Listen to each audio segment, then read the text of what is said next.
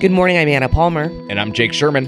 And welcome to the Daily Punch, brought to you by Punchbowl News. It is Monday, January 23rd, 2023. Let's get into the mix. Here are your Washington headlines of the day. Number one, we've got a scoop on Kevin McCarthy eyeing a trip to Taiwan. Number two, the showdown over committee assignments has officially begun. And number three, what we are watching this week as the Senate and House are back in session. All right, Jake, let's get Congress to it. is back. Woohoo! It's a big moment for all of us here at Punchbowl News. Always good when they are here in town. But we are leading this morning's Punchbowl News AM with some news. The Pentagon is in the early stages of planning for Speaker Kevin McCarthy to travel abroad, including an expected visit to Taiwan later this year, according to an official directly involved in those talks. This is, of course, a really important trip, should he decide to take it, just in terms of the relationship with the U.S. and China. Of course, echoes back, and we can talk about this, to when then Speaker Nancy Pelosi made that decision to travel there last year, ramping up a really big effort by China, in military drills, all kinds of things in terms of the geopolitical landscape. Yeah, this is interesting. As we all remember, Speaker Nancy Pelosi, former Speaker, then Speaker Nancy Pelosi, went to Taiwan to much fanfare. It was the most tracked flight of the day when Pelosi went. Obviously, the tensions between the U.S. and China are at a high. Let's put it that way. And the Pentagon is beginning to prepare for a trip. Now, let's be clear here. McCarthy is not. We spent all day yesterday kind of going back and forth with sources over this. McCarthy is not officially kind of planning a trip to Taiwan, although he's widely expected to take one. I mean, when Nancy Pelosi went to Taiwan, McCarthy kind of cheered the effort, and he was. He was very laudatory. One of the only things he was laudatory about with Nancy Pelosi was when she went to Taiwan. So he said, I'd love to do it as speaker when Pelosi went. So listen, this is a complicated trip to make. And by the way, McCarthy's expected to make other trips too. He's not only going to go to Taiwan, I imagine. McCarthy and House, now Congressman Steny Hoyer, but then House Majority Leader Steny Hoyer, have led a trip to Israel for a bunch of years. I don't think they did it last year, but they have led a trip to Israel for newly elected members of Congress for a bunch of years. So it's not that he's only going to go to Taiwan, but it's an interesting look inside kind of the sensitivities between the U.S. and China, but the Herculean effort it takes to put on a trip like this, both diplomatically, logistically, and otherwise. Also, just a different posture by the Biden administration, right?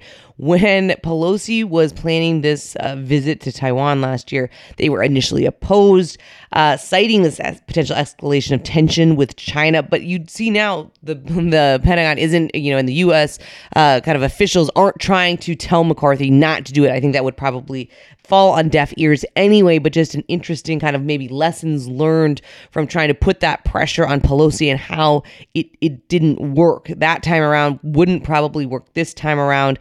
The Pentagon and McCarthy's office declining to comment on this report, but going to be interesting to see how this plays out going forward. Let's move on to the number two story of the morning. Jake, this is a continuation of some reporting that we have been doing over the past several weeks over the jockeying of who is going to be on some of these important House committee panels. House Minority Leader Hakeem Jeffries formally named Representatives Adam Schiff, the Democrat from California, and Eric Swalwell, the Democrat from California, to the Intelligence Committee, setting up a clash with Speaker Kevin McCarthy over the future of the panel. We have that letter exclusively.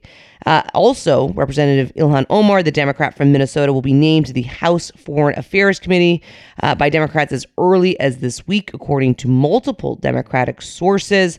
Of course, this is going to be a huge clash for Republicans and Democrats coming off of kind of promises by McCarthy to say that these three were not going to be on those panels. Well, let's take this in two buckets. Number one, the Intelligence Committee is a speaker-appointed committee. Hakeem Jeffries, the minority leader, names members with consultation from the speaker.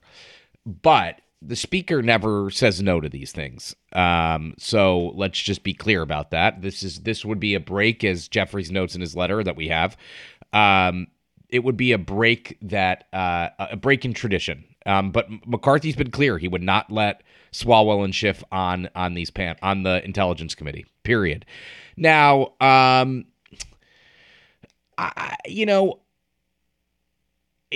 so let's just end that bucket right there. The next bucket is the Foreign Affairs Committee. Foreign Affairs, if Jeffries names somebody, the House would have to take a vote to boot Ilhan Omar of Minnesota off that committee. I don't know how moderates would react to that, but it would be subject to a vote. That will be a showdown. That vote won't come this week. It could come next week. But McCarthy wants these fights. He does. He's said this now for months. He said it even on the campaign trail, I believe. He said it. I mean, this is no surprise. Not saying it's right or wrong. It's just he has said this for months. So we anticipate that vote will happen and that he will stop Swalwell and Schiff from being on that committee. That doesn't mean they can't be on other committees, as McCarthy told me, I think a couple months ago or whatever. He said that to me at some point in the past. But this is going to be a showdown, and quite frankly, it will be an interesting vote on the Omar issue because with a 222 seat majority, if there is full attendance, which there probably won't be, Greg Steube of Florida, who fell off a ladder at his house, who, by the way, thank God is okay and is recovering at home. We have a story in this morning that indicates that. I would imagine, I don't know what his timeline for return is, but if they're down a member, they can't. That makes a vote more difficult. So we'll have to see how that works out. But this is something that McCarthy has been clear on, and we'll have to see how the vote comes down on the floor. But Swalwell and Schiff are gone from Intel, I would imagine, and I just can't see any way of reversing that at this point. All right, let's move on to the number 3 story of the morning. As you indicated very excitedly, Congress is back. Yes, ma'am. Biden is getting a new chief of staff. So we are here this week. A lot is happening, of course, as the real work of the 118th Congress is set to begin. The Senate is going to vote tonight. The House is in tomorrow. But let's just take a step back here because we focus obviously a lot on what's happening under the dome, the drama there. But we also focus a lot on the relationship between the Hill and the White House. And Ron Klain is out as White House Chief of Staff, and in is Jeff Zients. Yes, Jeff Zients, who is let's just talk about one thing first. Jeff Zients is a co-owner of Call Your Mother, the bagelry. The Washington-based bagelry. Is that a thing? Well, I'm making it a thing. Okay. And it's a very hip bagelry, which we are going to get in Upper Northwest Washington. And I don't know, since you are no longer. Once it's in Upper Northwest Washington, is it really hip? You're no longer an Upper Northwest Washington resident, but exactly. But it is taking over where Little Red Fox was. A very good. I don't know if you were a frequenter. I was a frequenter of Little Red Fox. Yes, very good. A very good sandwich, kind of breakfast lunch spot. So we will see how the vibe fits in. I guess that would be Chevy Chase, DC, or the border of Chevy Chase. Van DC. Ness. It's in Van Ness. Let's not. Van Ness. Okay, fine. So there. let's set. So we're appreciative of Jeff Zients' efforts in the bagel front. We'll have to see how he goes on the legislative front. I was when this news broke yesterday, Sunday that would be. I was texting with a former Hill Republican who made the point that Zients was actually involved in the debt ceiling in 11 and 12 and in that era as the he was at OMB, and he had various roles in the Obama administration and the Biden administration. And this Republican said he's pretty good in the sense that he understands what this person said is the kabuki dance of legislating. But a few things that are interesting to me, this does kind of illustrate. I mean, listen, Ron Klain, who's stepping down as chief of staff, Democrats are very happy with him and what he did in the last 2 years.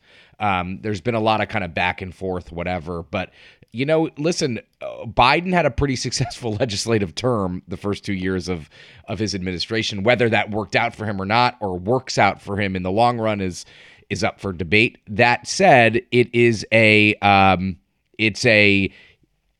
he had a pretty successful term. Now Zients will have a different set of challenges, including whether he will be able to manage the investigations from Capitol Hill and all that other stuff.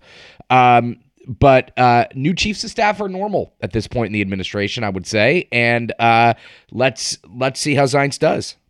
All right, certainly going to be interesting. Other kind of quick things that we are watching that are going to be interesting to see here over the next few days. Kevin McCarthy is going to have to name 5 new members, Jake, to the House Rules Committee, including some hardliners from the House Freedom Caucus. Of course, the makeup of Rules was a major flashpoint between McCarthy and conservatives in his bid for Speaker. So going to be very interesting to see that, who actually ends up on that panel.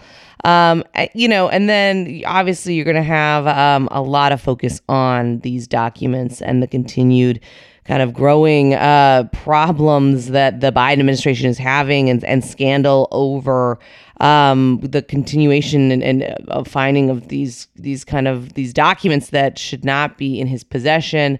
And this is going to be, to your point, Zients is probably one of his biggest headaches to begin with, right? It seems to me almost, every kind of couple of days, there's another unveiling of more information and more documents that the Biden administration's had a really tough time getting a handle on. Yeah.